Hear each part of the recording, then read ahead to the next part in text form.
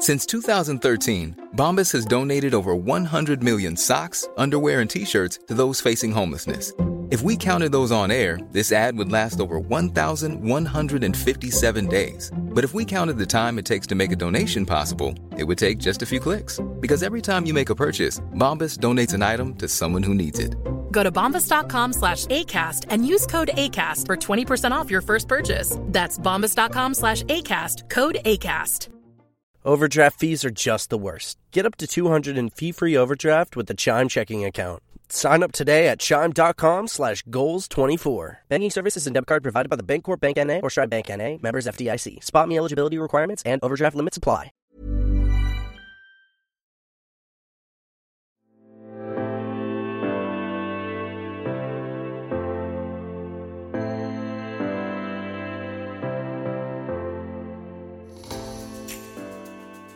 Welcome to Future Proof, the marketing podcast from Said Business School, University of Oxford, and Kantar, the marketing insights and consulting company. This episode is part of a series recorded remotely in March 2020 to look at the impact of COVID-19 on brands, businesses and consumers.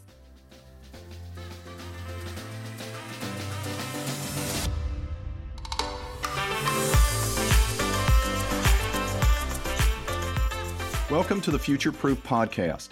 In this episode, we want to talk about customer experience, particularly related to financial services, as we are going through the coronavirus pandemic.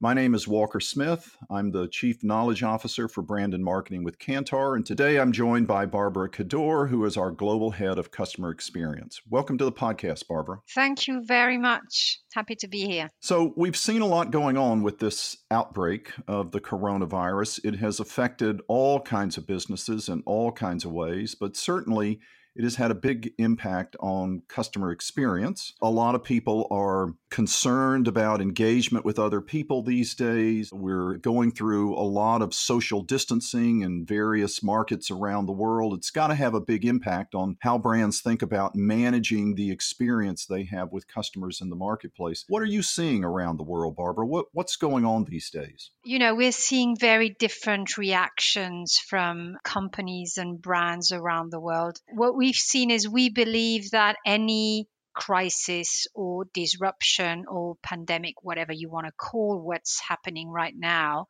is just fast forwarding things that were meant to happen, especially when we talk and think about the customer experience space. So think about digitalization of services, think about remote working, think about several ways of empowering your customers to get access to your services remote. So things like that. And it's been very interesting to see how the different sectors and brands have reacted so dramatically differently. So what do you see going on in financial services in particular? You know, this is an industry that has been trying to move customers towards digital solutions now for a number of years.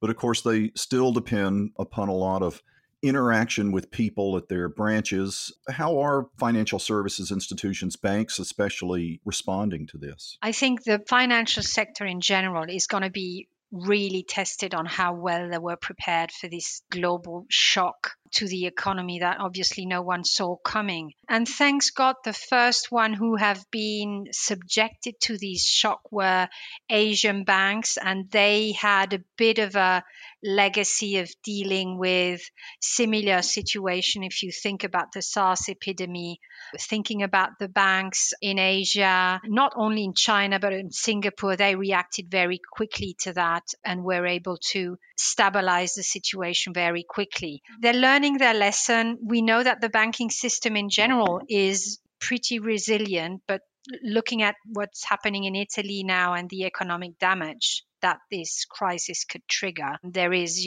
strong reasons to believe that the bank will be very, very challenged and they will have to react strongly to what's happening.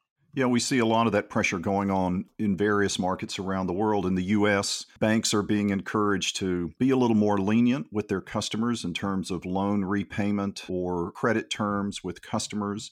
This obviously has an impact on the liquidity of banks and their ability to kind of manage their day-to-day operations. So it is a big challenge. It's a challenge, I think, in a very different way than what we might have seen in the financial crisis, but certainly a big opportunity as well for banks that are able to kind of weather this and figure out some new ways of engaging with customers. I do think it's ushering in opportunities for banks that they've been trying to pursue in the marketplace anyway. So with people now working from home, with people now moving more and more towards digital solutions, I think banks are going to see opportunities with all of that becoming used by customers more and more at a faster rate than what we might have seen anyway. So that does create a little bit of an upside as we look beyond the pandemic that we're going through right now. But I do think it's a challenge. Banks depend a lot upon these personal relationships with customers, and that's part of the challenge that banks are having trying to manage their way through this crisis. This kind of pressure on customer relationships, though, must really be affecting lots of other kinds of industries and lots of other kinds of businesses. Do you see a challenge with banks that's unique, or what is the common thread across all of these other industries, Barbara? The thing about the retail banking sector or the financial service sector that is unique is obviously that, as we've seen in Asia, the worry that people have about the financial health is actually bigger than their worry about the virus or the disease itself, because people start a mass hysteria arising like we've seen around this grocery stockpiling or hoarding. People think about their financial health and then start thinking about, is there going to be global recession? Is there going to be hiring freeze, staff reduction?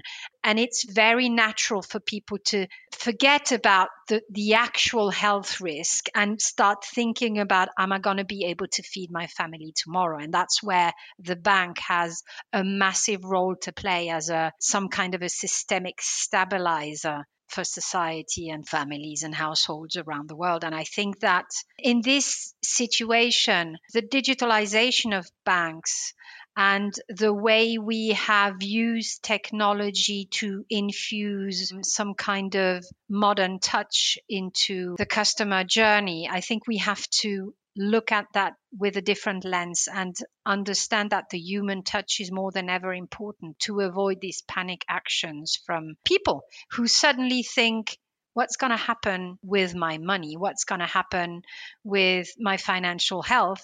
Will I still have access to my money? Is there somebody I can talk with about that? Or will I be subjected to a chat with a chatbot, which is probably not reassuring for most of the people. So I think that human touch is going to be massively important. I think that's right. And I think it's a question of reinventing how you deliver human touch in this new environment where people are going to be more concerned about hygiene than ever. And how do you overcome that kind of a reluctance as you are delivering this kind of human touch in the marketplace? You know, last year we did an analysis of household financial situations using some Federal Reserve data in the U.S., and we found that there were basically three broad kinds of households with respect to household finances. We kind of call it our financial statement analysis. And the most vulnerable of these three are a group of consumers we refer to as cash flow consumers. They live from one uncertain pay event to the next. They generally work shift work or gig work, so they're not salaried generally. They tend to be the most vulnerable economically, and I think they've been most impacted in the near term by some of the economic fallout from this crisis. There's also a group we refer to as the income statement consumer. They generally tend to have salaried jobs, so it's not an uncertain pay event, but they are just getting by. They're spending right about what they budget. This is a group that's also impacted by a lot that's going on, but they're a group that will tend to trade down more than trade out entirely, like cash flow consumers. And then finally, there's what we refer to as a balance sheet consumer. Where's that dust coming from? Still finding debris after vacuuming? Eufy X10 Pro Omni Robot Vacuum has 8,000 PA of powerful suction to remove debris deep in carpets. And it's totally hands-free. Want to know more? Go to eufy.com. That's EUFY.com and discover X10 Pro Omni, the best-in-class all-in-one robot vacuum for only $799. Hey, Dave. Yeah, Randy. Since we founded Bombas, we've always said our socks, underwear, and T-shirts are super soft. Any new ideas? Maybe sublimely soft. Or disgustingly cozy. Wait, what? I got it. Bombas. Absurdly comfortable essentials for yourself and for those facing homelessness. Because one purchased equals one donated. Wow, did we just write an ad? Yes. Bombas. Big comfort for everyone. Go to bombas.com/ACAST and use code ACAST for 20% off your first purchase. They have a lot of assets. They tend to be higher income consumers. But curiously, they've been affected a lot by this too, by the fluctuations in the stock market. Their discretionary spend is also being affected. So it's almost as if banks can't look at any segment of the marketplace and find a kind of consumer whose finances have not been significantly affected by some of the economic fallout of this. Clearly, it's different kinds of impact.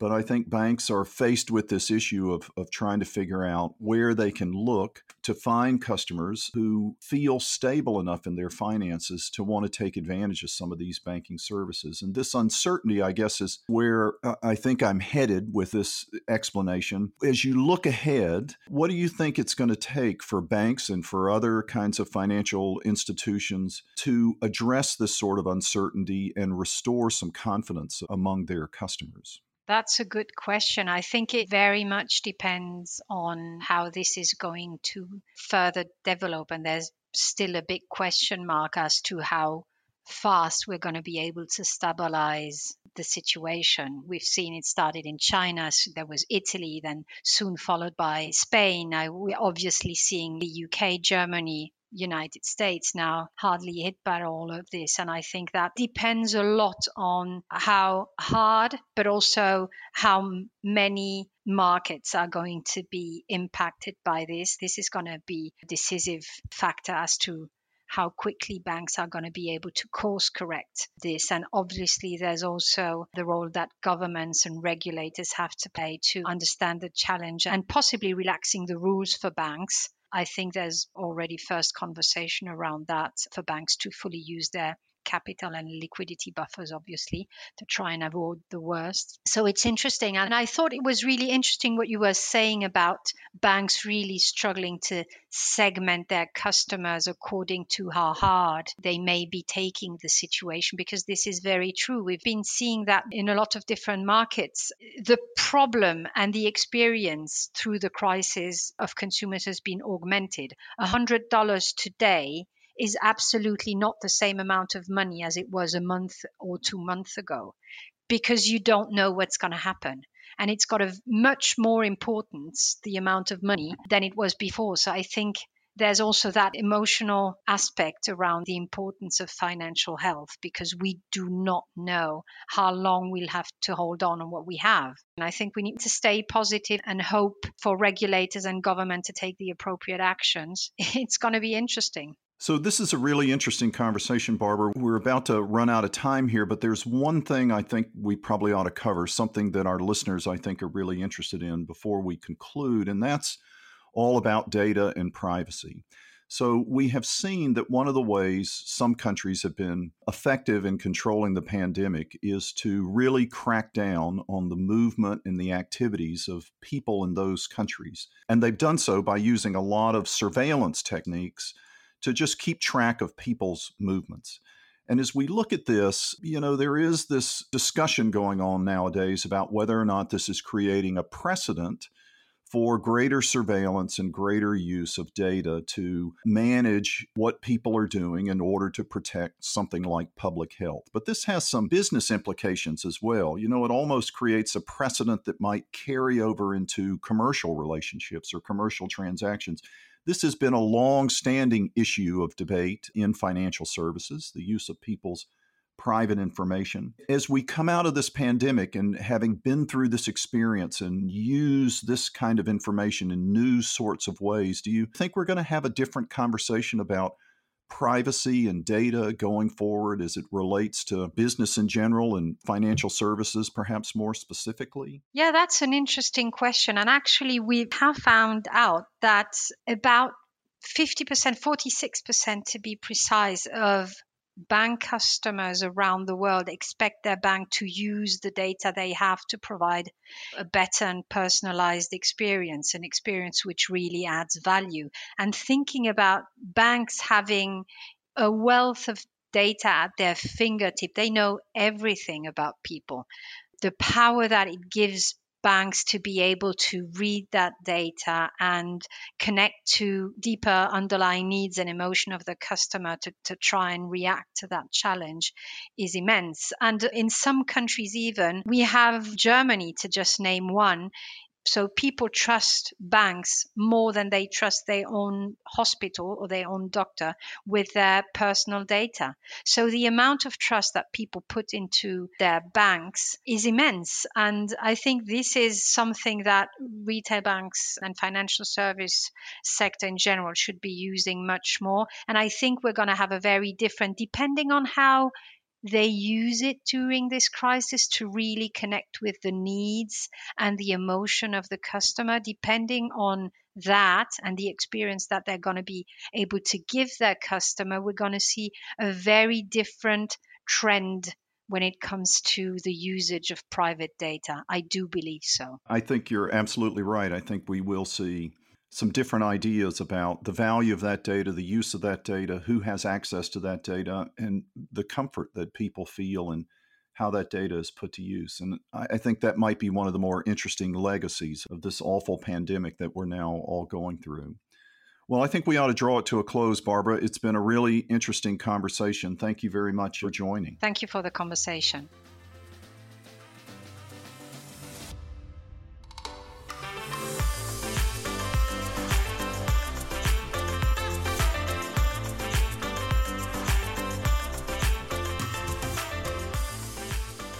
You've been listening to Futureproof. For all episodes and more information, visit kantar.com or oxfordfutureofmarketing.com. Please leave us a rating and a review and subscribe within your podcast app so you know when new episodes are released. Thank you.